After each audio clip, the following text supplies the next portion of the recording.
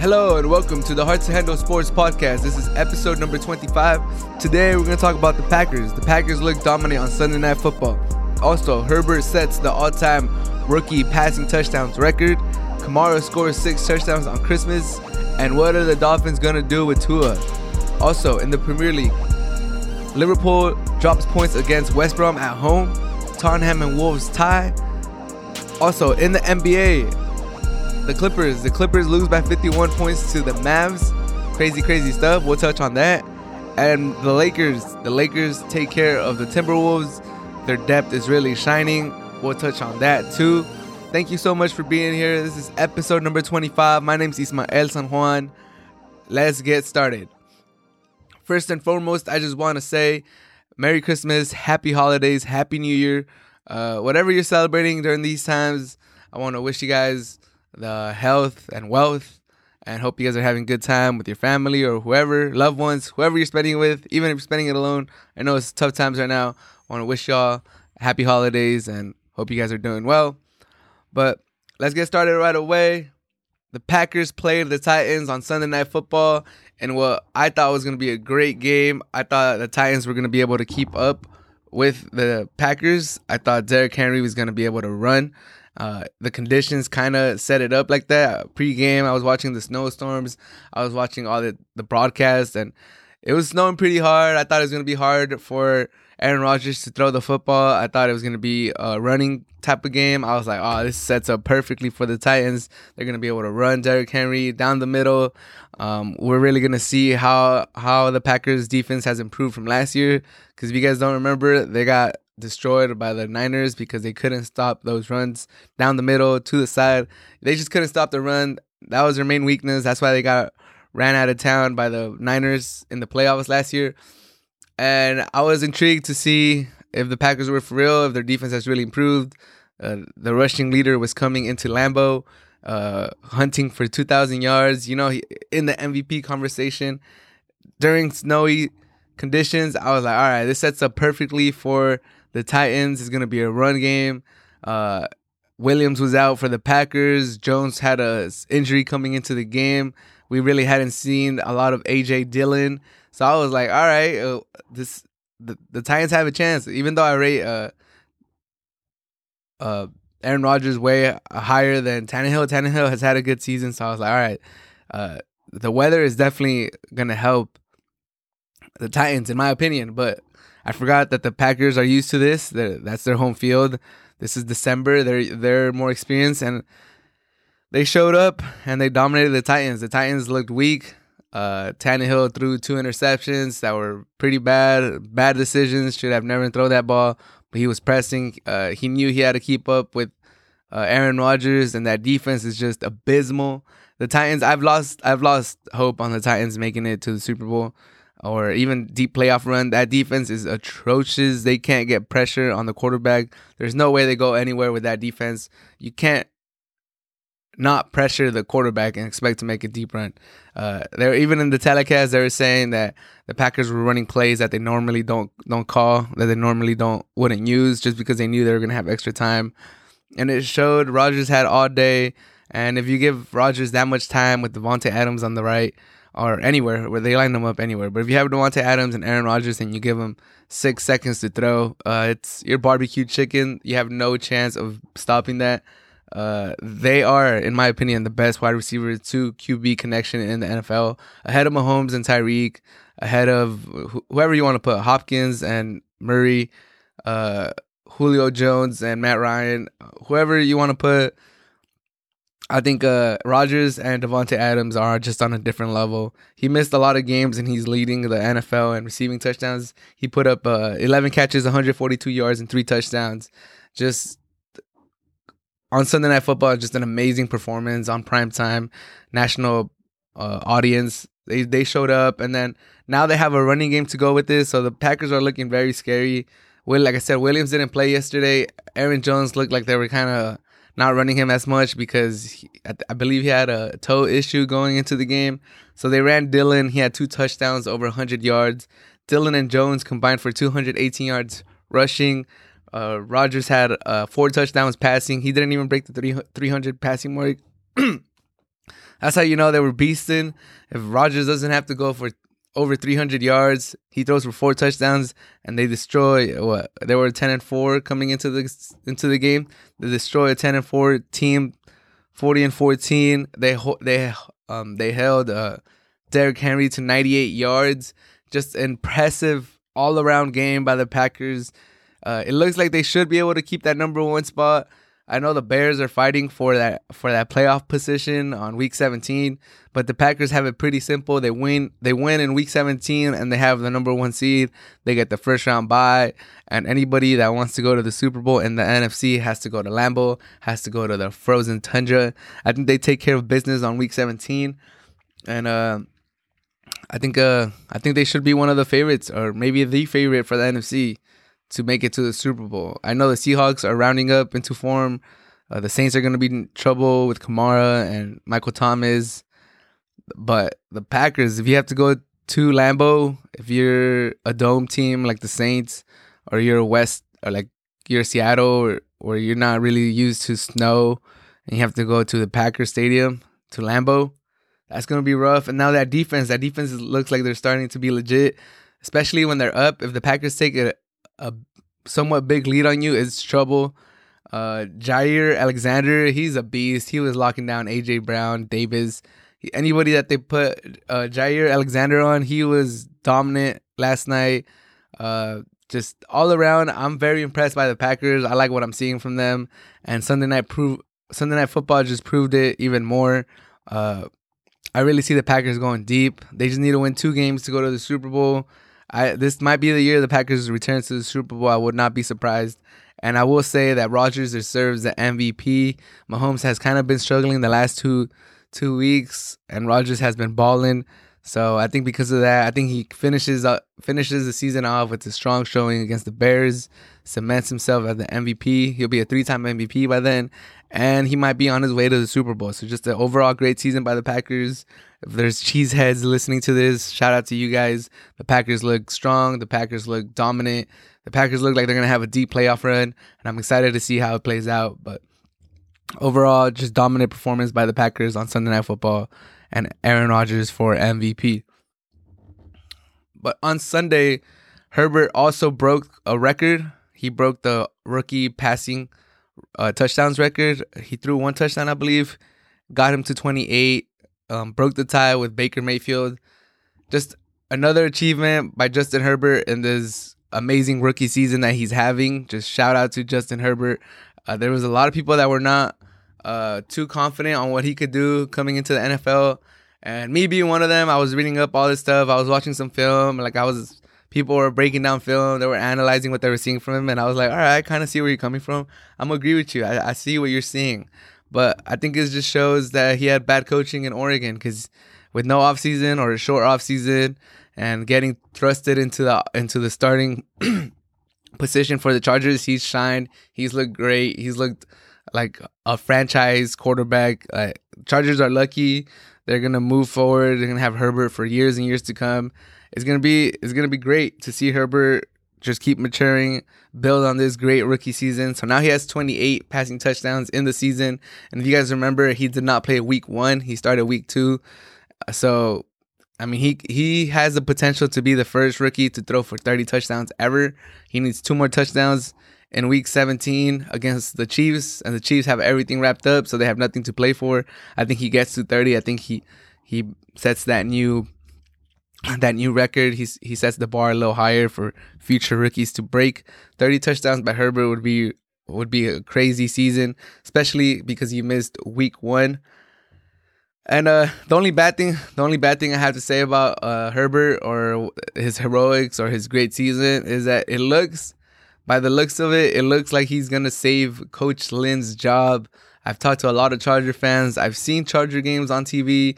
I know the problem that Liv has. He struggles at time management, untimely timeouts. He doesn't know when to take him. He doesn't know how to control the pace of the game. He makes questionable decisions. His special teams is terrible.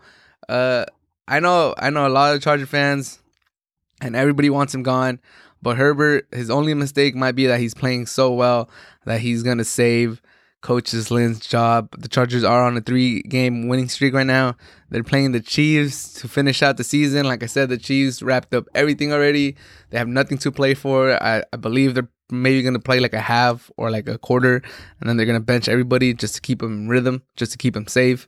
So I could definitely see the Chargers beating the Chiefs in Week 17, and then the Chargers will finish 7-9 on a 4-game winning streak. It'll be hard, and by all accounts, Spanos loves Lynn. So if you end the season on a 4-game winning streak and a big win against the Chiefs, a comeback win against the Falcons, and a comeback win against last minute wins against the Falcons, last minute wins against the Broncos, last minute win against the Raiders, I think it'll be hard to see Spanos firing Lynn, even after all his mistakes that he's made, even though the eye test is not there, even though like almost the whole fan base is calling for him to get fired. It'll be real hard for him to get fired. If he didn't get fired after the whooping that the Patriots put on them when they lost like 45-0, I just don't see him getting fired at the end of the season. So that's the only mistake that Herbert did. He's playing too well. He's going to save Lynn's job.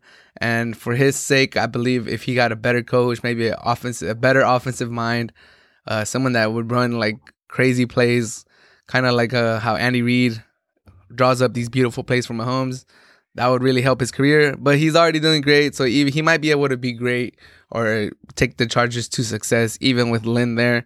It might just be like a Rodgers and McCarthy situation, because we know how McCarthy has kind of, the light on him has changed now that he's not doing so well with the Cowboys, even though he has a chance to win the division. I digress, but I really like what I'm seeing from Herbert. I think Herbert and Mahomes has the potential to be the best quarterback battle between division quarterbacks.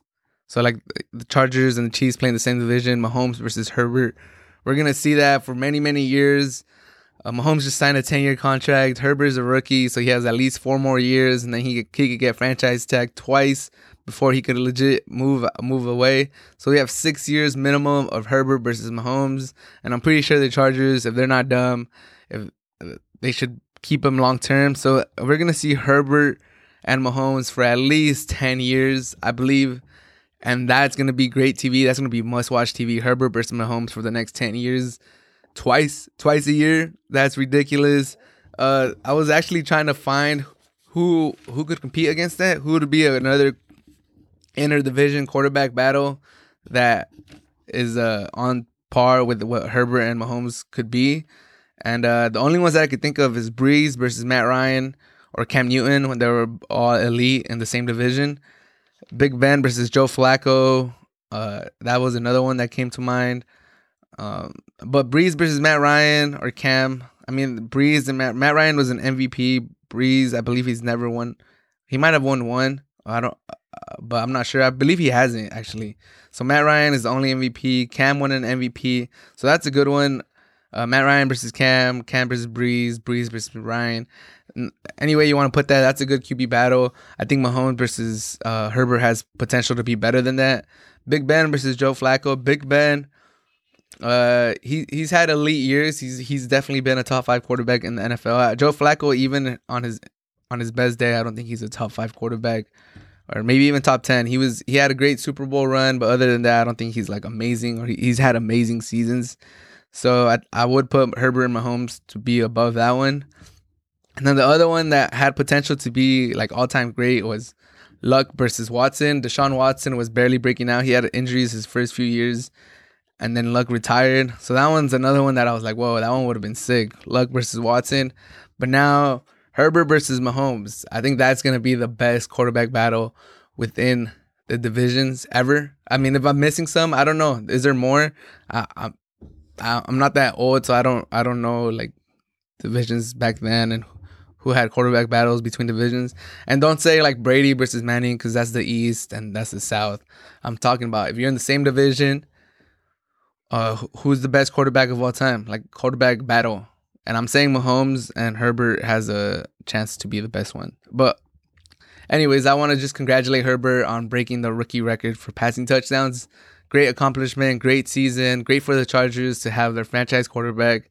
And I hope he scores 2 touchdowns. He throws for 2 touchdowns on week 17, and he's the first one to hit 30 by a rookie. That would be great, and I'll be excited to see that. But moving along, Kamara scores 6 touchdowns on Christmas. Amazing performance. If you had him on fantasy or if you were playing against him, he either ruined or made your Christmas. If you have him in fantasy or if you don't have him in fantasy, if you're playing against him. Thankfully for me, I had him in one of my leagues, so I was very ecstatic. First time anyone has 6 rushing touchdowns since 1929. So we were witnesses to history. It had almost been 100 years since that last happened. Kamara, and he could have gone for 7. That's the crazy thing. The Saints had the ball at the 1-yard line, decided to give it to Taysom Hill when Kamara was at 5. So you could have had potentially 7 touchdowns. Just crazy performance. It was a sight to behold, especially because he had Cook on the other side. Dalvin Cook, who many have him as the top 3. I mean, just as wide receivers, it's hard to say who's the best one. I say Devontae Adams right now. But running backs, is hard to say who's the best one too. Like Kamara has had a great season. Cook has had a great season. You can't ignore Derrick Henry. McCaffrey's hurt, but when he's back, there's just a lot of running backs right now. Jacobs, Chubb. There's a lot of running backs right now. Barkley, we still have to see what he does in the NFL. But there's a lot of running backs that could get the throne. That could be the number 1 running back in the NFL. And Kamara with his 6 touchdowns. He has 21 for the season, I believe now. Just amazing season. Is he the best running back in the NFL right now? That's the question of the day. Is Kamara the best running back in the league? I think he's definitely up there. As far as pure running back, like just running the ball between the tackles, I think Derrick Henry and Dalvin Cook edge him out right there and Chubb probably just on pure running ability. I think it would be like maybe Henry, then Cook, then Chubb as just pure running backs. Maybe even Jacobs, but I think Henry, Cook, Chubb are like the best pure running backs. Just if you just want to run them up the gut or to the side on a stretch play, just running the ball basically. But once you consider the passing ability and putting them out as wide receivers and just being a completely like versatile, do everything type of running back, I think that's when Kamara really pushes and he could be the best running back. Him and McCaffrey just offer a whole different dimension of catching, of being another wide receiver, running routes better than wide receivers. So once you combine the running ability and the passing and the catching ability, I think it comes down to probably Henry, just because he's so dominant on the running side. And then McCaffrey and Kamara probably are the top 3 running backs. Cook can catch a little bit too, but I would say Kamara is definitely a top 3 running back. Who are the other 2? That's for you guys to decide. But I think he's a top 3 running back. He's great. He's elegant. The way he runs is so elegant. He runs like effortlessly. Sometimes it looks like he's not even trying. He dresses really nice too. Like his aesthetics. The armband that he has on his arm, that looks nice. He looks good as a running back. It's a nice sight to see when you're watching him run, when you're watching him break tackles. His spin move is ridiculous too. He has a spin move that he breaks out of tackles. He uses that a lot. He just looks like a gazelle out there. It doesn't look like he's trying. He's calm. He always looks under control. The way he jumps into the end zone, or like he jumps into tackles sometimes and just throws his body out there and takes the hit and keeps going. I mean, if you guys have watched Kamara, you know what I'm talking about. He's a special player. So I just want to congratulate him one more time. 6 touchdowns on Christmas. I know everyone was talking about it during Christmas. It was a great game. And as far as the Saints, Michael Thomas is out right now. He's on IR. He should be back by the playoffs. Drew Brees looked a little shaky. He should have had a couple picks, but I think they have one more game left. I think they take care of business. They win that game. They still have potential to get the number 1 seed. But even if they don't, they should get a home game. They will get a home game at the Dome. And then if Michael Thomas comes back and he's anywhere close to the Michael Thomas we all know, and Kamara's on fire, and if Breeze, gets back into form, the Saints are dangerous. Their defense is nice. Kamara is a legit number one weapon anywhere. Michael Thomas is a legit number one weapon too. So, and that defense looks like they could get it done. They could pressure the quarterback. They have some nice defensive bags. The Saints are gonna give a lot of teams trouble, and they're a scary team. Like I said, Kamara could take over a game all by himself. We've seen him do it on Christmas, and just amazing stuff. Which is crazy because it puts into perspective what like LaDainian Tomlinson did back in the day. Like Kamara scored 6, and he has 21 now. And he needs like 9 to break LaDainian Tomlinson's record in the last week. So, and Kamara's been scoring touchdowns in bunches this whole season.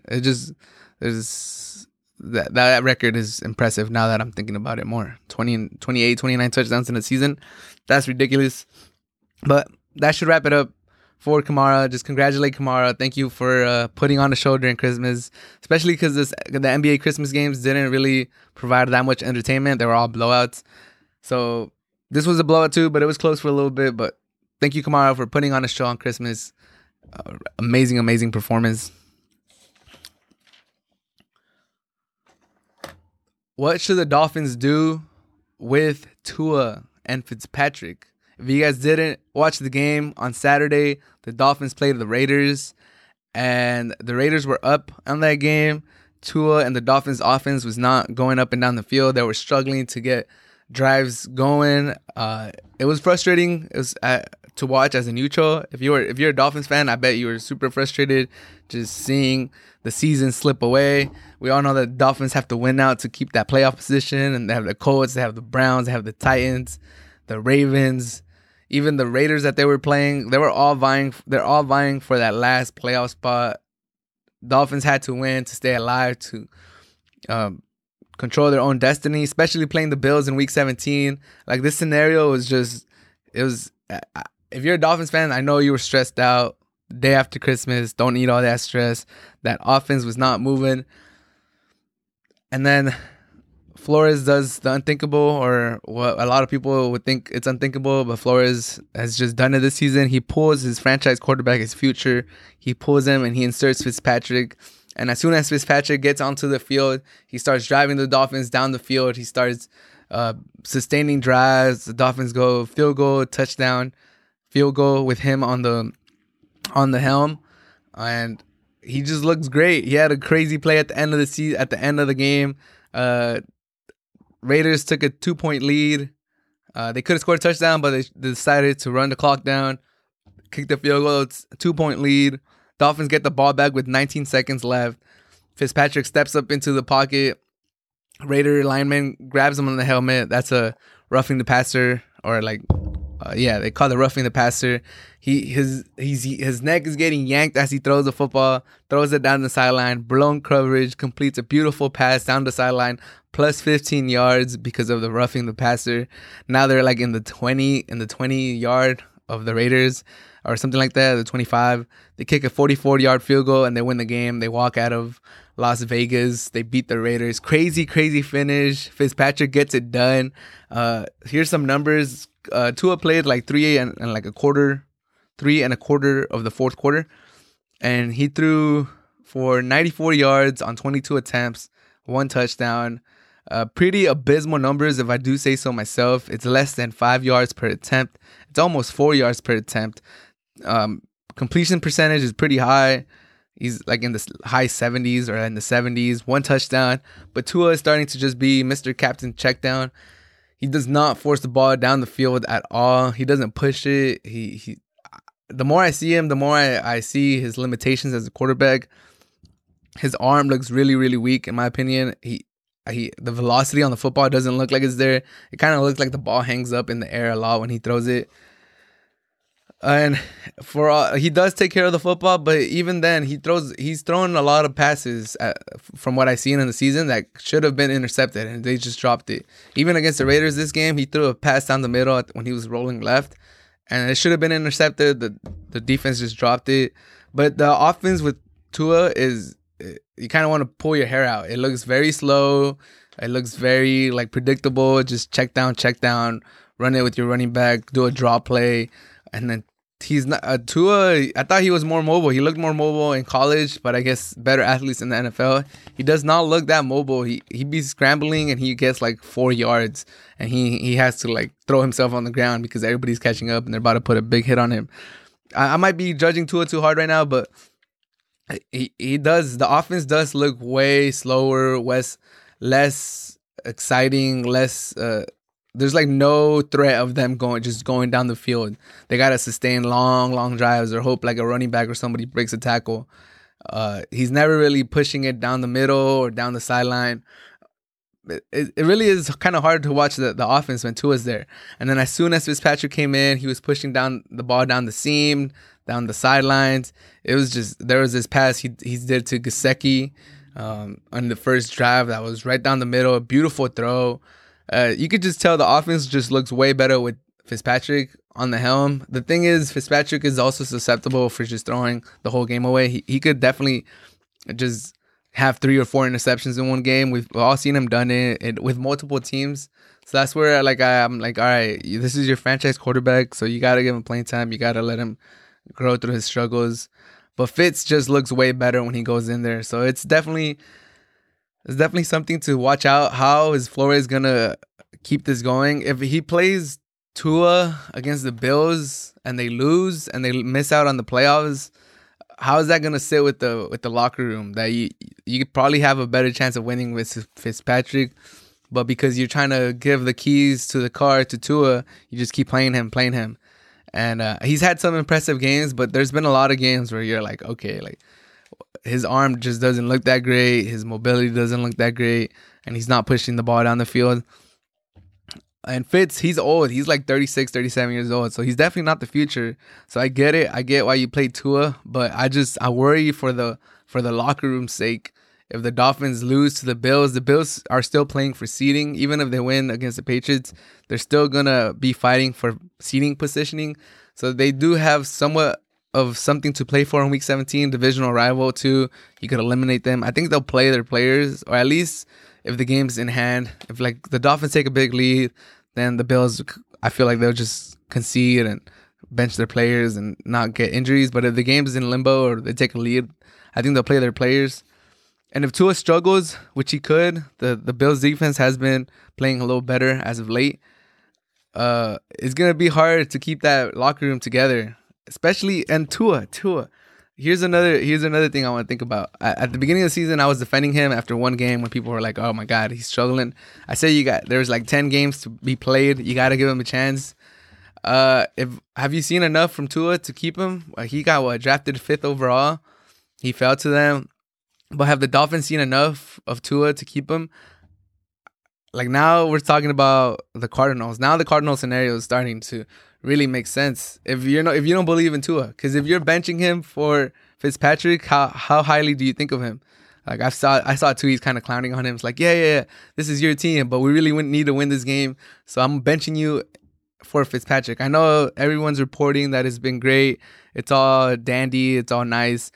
Fitzpatrick and Tua don't have an ego. Like Tua doesn't mind getting benched for Fitzpatrick. Fitzpatrick doesn't mind not starting, even though he's playing better than Tua. And it's all perfect and it's all good. But if they lose to the Bills, if Tua has another poor showing, and we've seen what Burrow has done this season, we've all seen what Herbert has done this season, and how much quarterbacks with just physical, great talent, big arms, 6'6" could do for you. Do the Dolphins consider taking Justin Fields? They own the Texans pick, and right now, if the season ended after Week 16, the Texans would have the 3rd overall pick, which would be handed over to the Dolphins. And we all know the Jaguars are picking Lawrence, and the Jets are the number 2, and they've just won 2 games in a row where Darnold has looked pretty good, pretty impressive, if I do say so myself. He played good against the Rams. He played good against the Browns. So is there a scenario where the Jets take the Jets don't take Justin Fields and he falls to 3 to the Dolphins. What do the Dolphins do at that point? You have Justin Fields, who has a bigger arm, who's more mobile than Tua.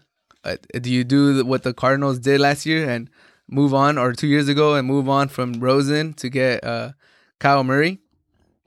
Is that in play now? Now that you have 10 games of Tua, are you impressed enough by Tua to not get Justin Fields? And Justin Fields has, a lot of people have some problems with him. They don't. Not everyone's on the Justin Fields hype train. That's what I'm saying. But do you consider that as a Dolphins? Dolphin fans out there, answer that for me. Is that a possibility if Justin Fields doesn't get taken by the Jets, number 2, falls to number 3 to the Dolphins? Are you considering taking Justin Fields and moving on from Tua, or is that too crazy? Because Tua has been fine. He's been all right. I feel like if we were like in 2000, like 4 or 5 for a rookie season, that would be more than dandy season. It'll be perfect. You put it in the books. You assess it, and you'll be like, oh, that's a great season by a rookie quarterback. But now in 2020, when QBs are playing earlier, they're not sitting anymore. They're having success real early. And the 2 quarterbacks in your draft class had great seasons. One of them ended shortly because of injury. Is that too crazy? I know Tua, he's still coming back from an injury, the hip. So maybe if you give him an offseason, he gets a little more sip on his arm. But I don't think it's too crazy of a thought to be considering about Justin Fields. Especially if the barometer is Fitzpatrick. I love Fitzpatrick. I wanted him to be a franchise quarterback when the Bills had him. And he had that, I think he had like a 6 touchdown game against the Patriots or something like that. And that's like when Fitzmagic really started to pop off. I wanted him to become a franchise. I was rooting for him, but we all know what Fitzpatrick is throughout his season, throughout his years. He's a great journeyman quarterback, and he could definitely help groom a quarterback, but he's not a franchise quarterback. You shouldn't be losing QB battles to Fitzpatrick if you really are the future, in my opinion. Even if you're a rookie. Or maybe if you're a rookie, that's a pass. But maybe I'm just being too harsh on Tua. But the difference was night and day. You can't ignore the difference. And the Raiders have a abysmal defense. It's not like Tua was playing against a great defense. That's another point. The Raiders have one of the worst defenses, and the Chargers had just played the Raiders the weekend before. Justin Herbert had just torched that defense. Same rookie class, both rookies, and it was night and day. I know the Chargers have a little bit better weapons, but what's his name? Allen was hurt. He hardly played against the Raiders. He was throwing to a bunch of undrafted free agents. And Tua has Flores and Herbert has Lynn. So, I don't know. The eye test is kind of not there so far this season with Tua. He looks a little slow. His arm looks a little weak. What do you do? If you were the Dolphins coach, what would you do? Would you play Fitzpatrick week 17? Or you stick it out with Tua? Or you do the same thing? Start with Tua, keep the game close, and then have Fitzpatrick come in and win it. That could work. Because Fitzpatrick could throw the game away during the whole course of the game. And if you just put him at the end, he might just be the spark you need. But I don't know. A real interesting situation with the Dolphins. I'm excited to see how it plays out. I'm excited to see who he starts. I think he said Tua's going to start, but we would never know with coaches. I'm excited to see who starts, if they win, if they get in the playoffs, who gets to start in the playoffs. If they don't win, if Tua plays bad and they miss the playoffs, the reaction of the locker room, the reaction of the fans. And then I'm excited to see how the Texans finish out. If the Dolphins get a top 3 draft pick, what do they do? If Justin Fields falls to them, what do they do? Honestly, I don't think he'll fall to them, so that'll be a moot point. They won't even have the chance to make that happen. But if it does happen, that'll be crazy. I'll be watching out for the Dolphins pick if that does happen. But that does it for the NFL. Moving along to the Premier League. West Brom got a point from Tottenham at Anfield. Who would have thought? Crazy stuff, especially because Liverpool had an early goal. Mane scored a goal like in the 17th minute. 1-0 lead by Liverpool at home. They just beat Crystal Palace 7-0 last weekend. Everyone's thinking easy game for Liverpool. West Brom's in relegation zone. They're going to trounce them. They're going to score 3, 4, 5 goals on them. Easy peasy. But no, to West Brom's credit, they hung in there. They put 10 people behind the ball. They hunkered down. If anything, they were going to take the 1-0 loss, but they were able to create enough chances to get the 1-1 tie. They had another chance to tie it when it was 1-0, but Allison had a good one-on-one save, and then they were able to get the 1-1 tie off a corner kick. Thoroughly deserved by West Brom. Liverpool, I think they looked a little lackadaisical. I think after coming from a big high, a big win of winning 7-0, playing West Brom, who's like 19th in the table, I think they might have came into this game a little too high on themselves. They were probably feeling themselves. They probably thought all they had to do was show up and it was going to come naturally to them at home versus West Brom. I think it's natural to have a letdown, but if they would have won, they would have gone, 5 points clear of the table. Everton would have been 6 points clear. If they would have won, they would have been 6 points clear of Everton in second place in a season where everyone's dropping points. Everyone dropped points this week, except Everton, but United dropped points, Chelsea dropped points, Tottenham dropped points. It was going to be good for Liverpool to take this advantage. Matip got hurt, so I think it was a very important game for Liverpool against the opponent that they played to build that gap against number 2, to keep building their lead on City, on United, and they dropped the ball. But I do want to respect for West Brom. Sam did a masterclass. Their new head coach, Sam Allardyce. He's never been relegated. He got brought in, I believe, last week. So great showing with West Brom. They played a 6-4 basically. They put 6 center backs, not 6 center backs, but 6 in the back line, 4 in the line in front of them, 4 in the midfield, and they had no one up there. They were just hunkering down. Klopp, after the game, he was kind of complaining to the press, saying that it's hard to create chances when they play a 6-4, when they have 10 people behind the line.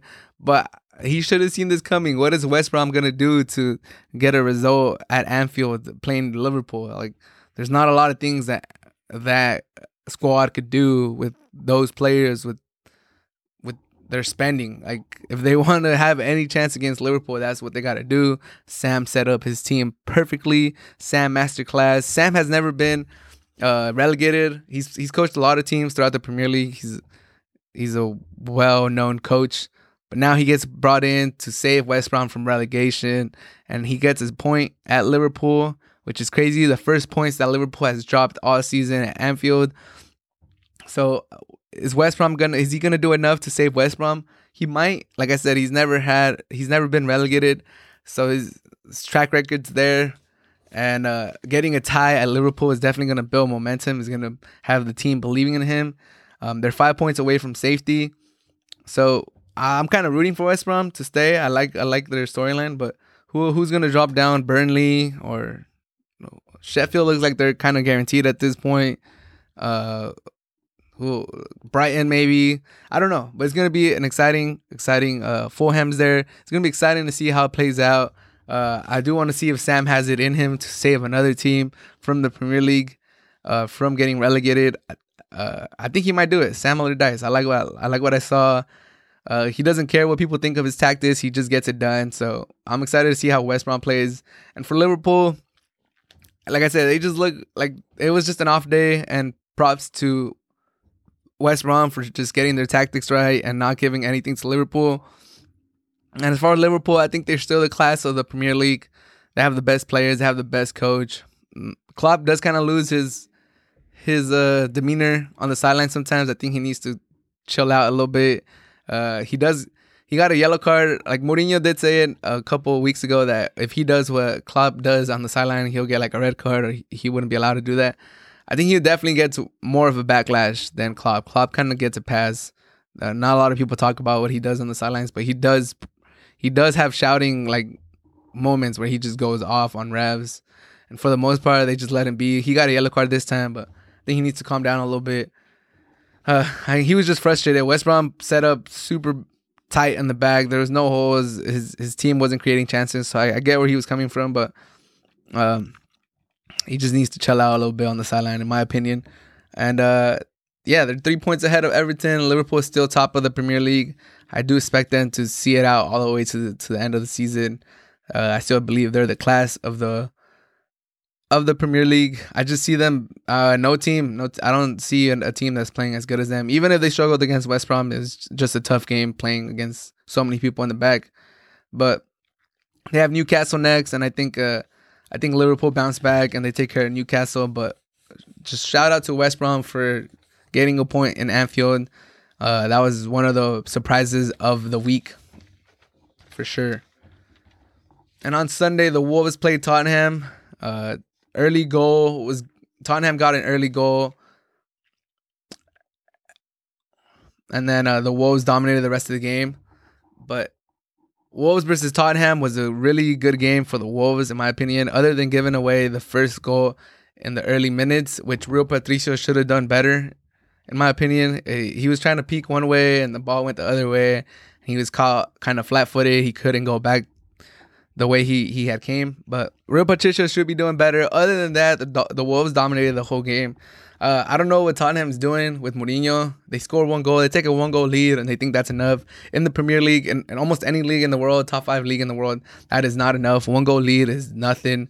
If you just hunker down and put all your players behind the ball and just hope to see it through, it's never going to happen. Or for the most part, it's not going to happen. That's a tough strategy. That's a tough ask. Even if you have a world-class keeper and you have all world-class center backs and back line, it's just a hard ask to just put your team behind the ball for the whole 90 minutes. And the Wolves, definitely, after going one down, they look like the aggressor. I like that they played the 4-2-3-1. I was kind of surprised. I thought they would play the 5 and invite Tottenham, but going with the 4, I like that Nuno is not going away from it. He's trying to make that 4-2-3-1 happen.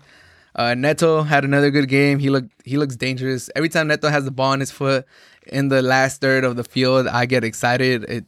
I'm like, all right, what is he going to do? I think Wolf fans share that too. If you watch Neto play and he has the ball on his foot, I know everyone's like, all right, something good's going to happen. He's going to create something.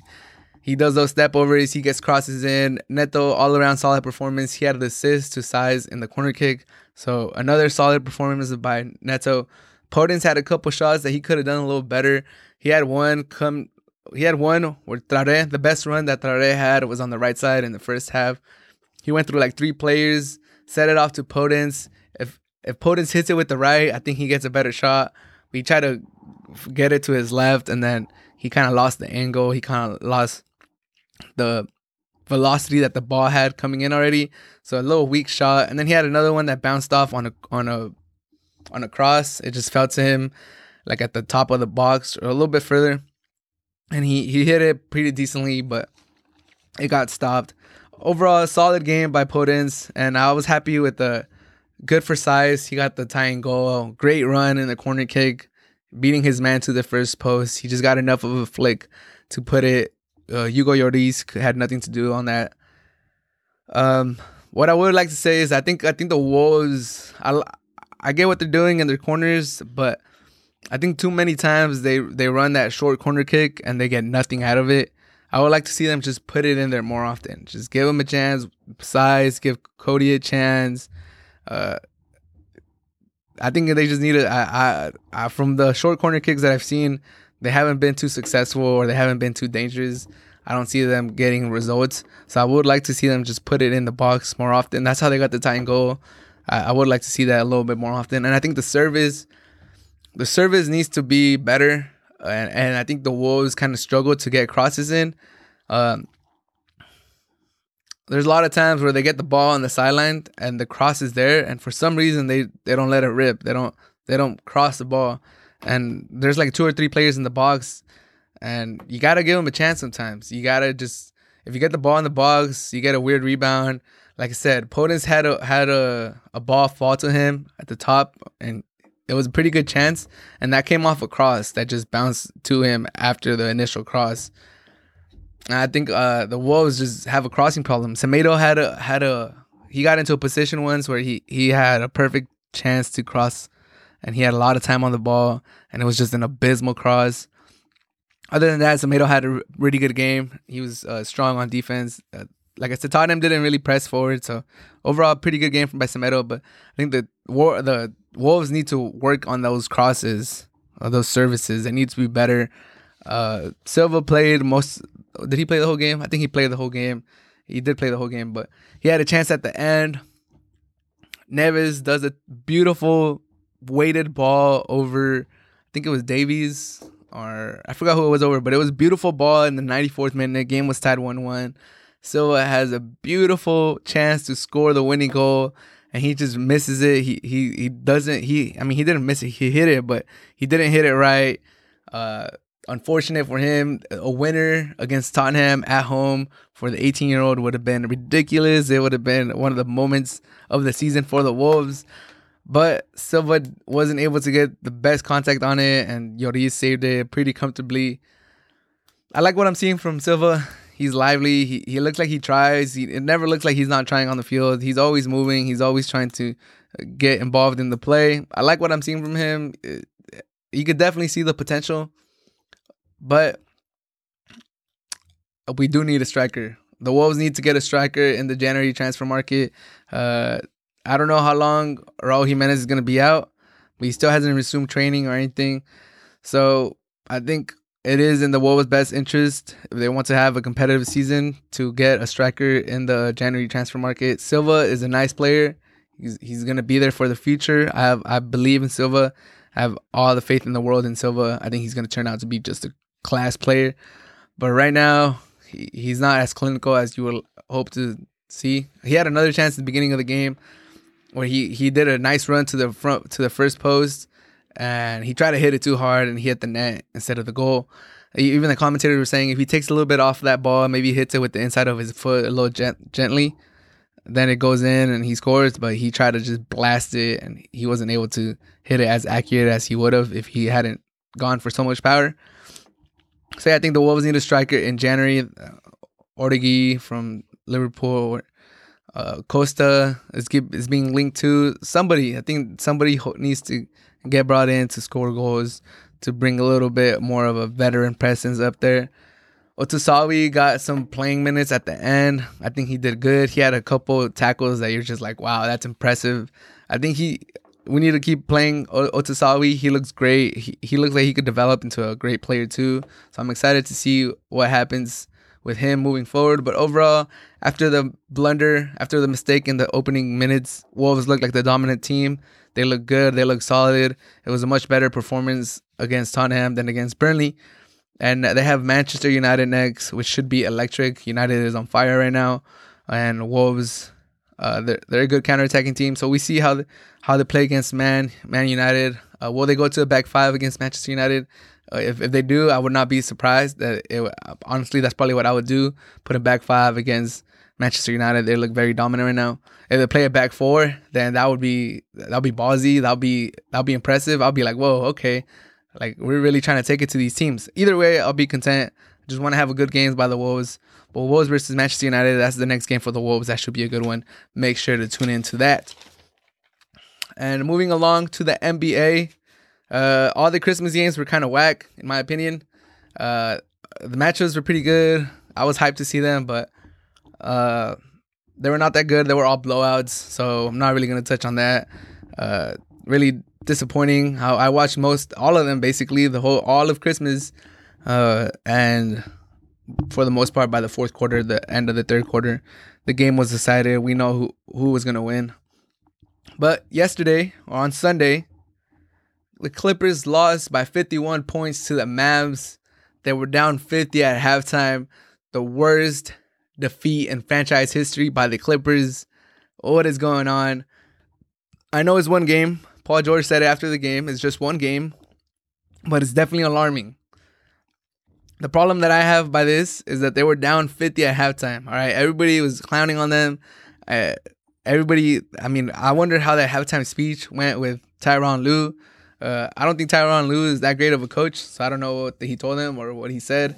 But the fact that they were down 50 at halftime and they lost by 51, that just doesn't sit right with me.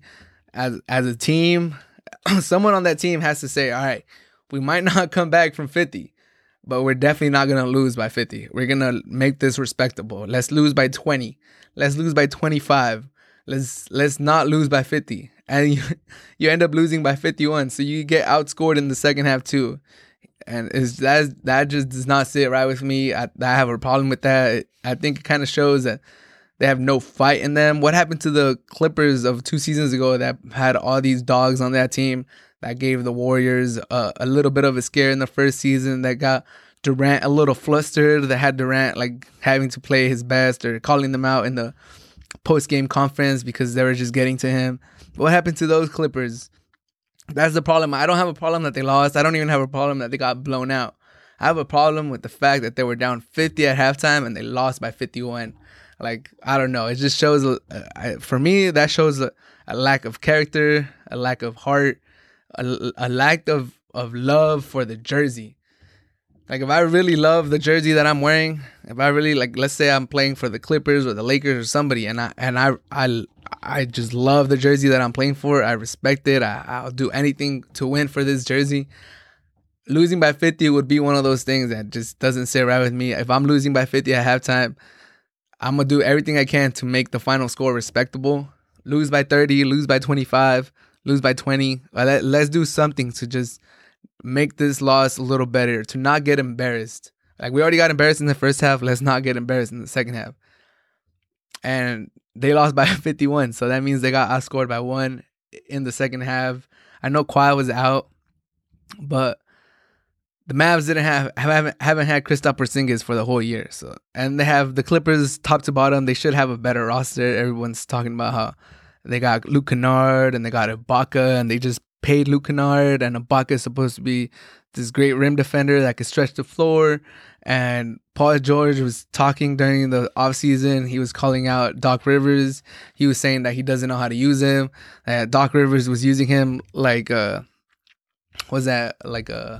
was using like that 3-point shooter, that just having him run off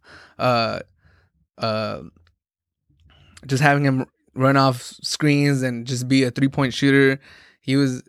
I just didn't like, if Paul George is going to do all that talking. He talked about how he's back with his trainer. His shoulder feels great.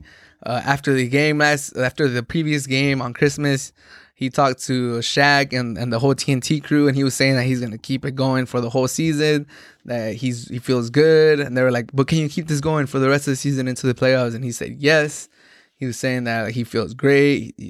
He went on podcasts. He was talking about how this is the best he's felt since his MVP season. I don't know what MVP he's talking about, but PG has done a lot of talking, and now without Kawhi, this was a great moment for him to step up and show what he got, and he just laid another goose egg. And it just, all these memories of pandemic Pete just came rushing back to my head. And I don't know. I know it's just one game. Maybe I'm overreacting, but I don't know. I have a problem with them losing by 51 after being down 50 at halftime. It just doesn't sit right with me. I don't know if I'm overreacting, but being down 50 at halftime would be one thing. Losing by 51, not cutting into the lead in the second half, just giving up, folding, losing by 51, that does not sit right with me. Kawhi shouldn't have that big of an impact if he sits down. They should still be a respectable team. We'll see how they bounce back. I don't know. It's starting to see like all these the excuses that the Clippers had for last season was that Doc didn't know how to coach.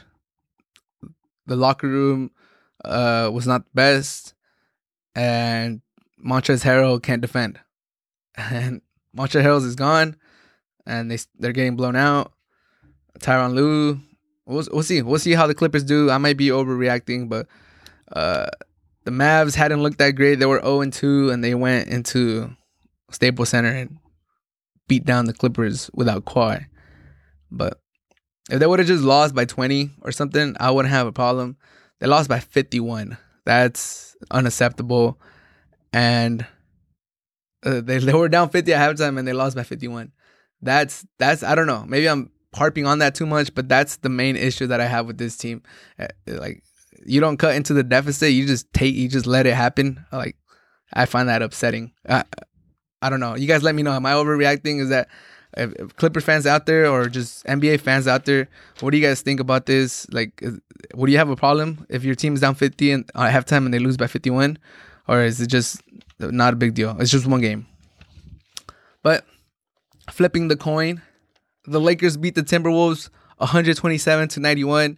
It was an easy win for the Lakers, albeit the Wolves did not have Cat. They didn't have Karl Anthony Towns. He has an issue with his hand or his wrist, so hopefully Cat gets healthy soon. But for the Lakers, Kuz showed up. He had early and often.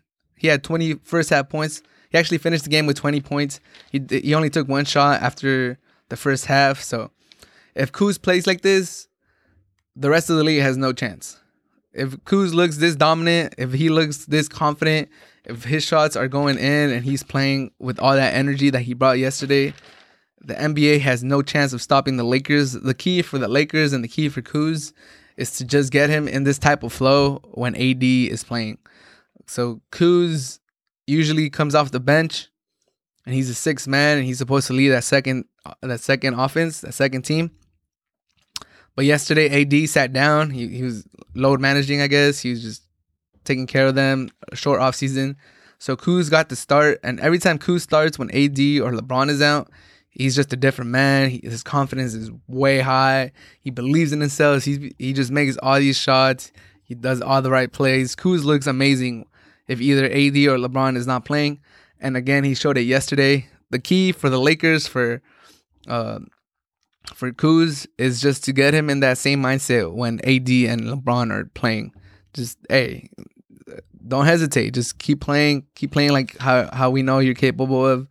And the Lakers, for the most part, they're passing the ball amazingly yesterday. It looked like the Showtime Lakers. Even Kuz was doing extra passes. There was a couple of times where he could have gone for a layup, and he passed it behind the back to somebody that was trailing. It just looks good. The Lakers look good, if I do say so myself. They look really, really deep. They have Kuz, LeBron, AD, Schroeder can all get their buckets, could all score. They don't need offense to score points. They could all get their own shots. And then you have Thornton Tucker, Harrell, Caldwell Pope as secondary scorers who could all of them have the potential to score 15 plus any given night. And that was shown against the Mavs on Christmas Day. I think LeBron, AD, Schroeder, and Harrell combined for like 96 points in that game. So the Lakers look really, really deep. They're going to be a problem this year. They were great last year, and they're deeper this year. And Marc Gasol had his first breakout game of the season. He had 8 assists. He was doing these beautiful bounce passes to cutters. The spacing was great. Gasol was getting the ball at the top of the three-point line and just dictating the offense. It was like 5 out. The paint was completely wide open. You had LeBron cutting. You had Kuzma cutting. You had Caruso cutting. It was just a beautiful game. Overall game by the Lakers against the Wolves. I know it was the Wolves without Cat, so you got to take it with a grain of salt. But the Lakers look impressive. Kuz looked good. Another good game, solid game by Schroeder and Harrell. And just overall, it's a good start of the season by the Lakers. I have them going to the finals and repeating. I have them playing the Bucks in the finals. And nothing I've seen from the season so far has deterred the Lakers. The Bucks kind of struggled so far out of the gate. We'll see how they play. But the Lakers definitely look like the best team in the NBA so far. And I feel like they're going to coast to a playoff spot. I don't know if they'll go for the first seed. But the team looks like it has great chemistry at this point. They look like they're all concentrating. It looks like a good team. Everyone got to play yesterday because they had such a big lead. Cook got to play. Everybody got to play. So it was good to see everyone got minutes. And the Lakers just look dominant. They look very deep. And if Kuz can keep this play up, can play like this with AD on the court, with AD in the lineup, then I believe no one has a chance to beat the Lakers. And even if Kuz doesn't play like that, they should still be the favorites. But overall, great performance by the Lakers. Impressive showing last night against the Wolves. And that's it for my NBA section. That should wrap it up for episode number 25. Thank you so much for listening. Thank you so much for being here. Episode 26 should be coming out towards the end of the week. I'll look into week 17 of the NFL season. But everyone have a great rest of your day. and I'm out. Have a great day.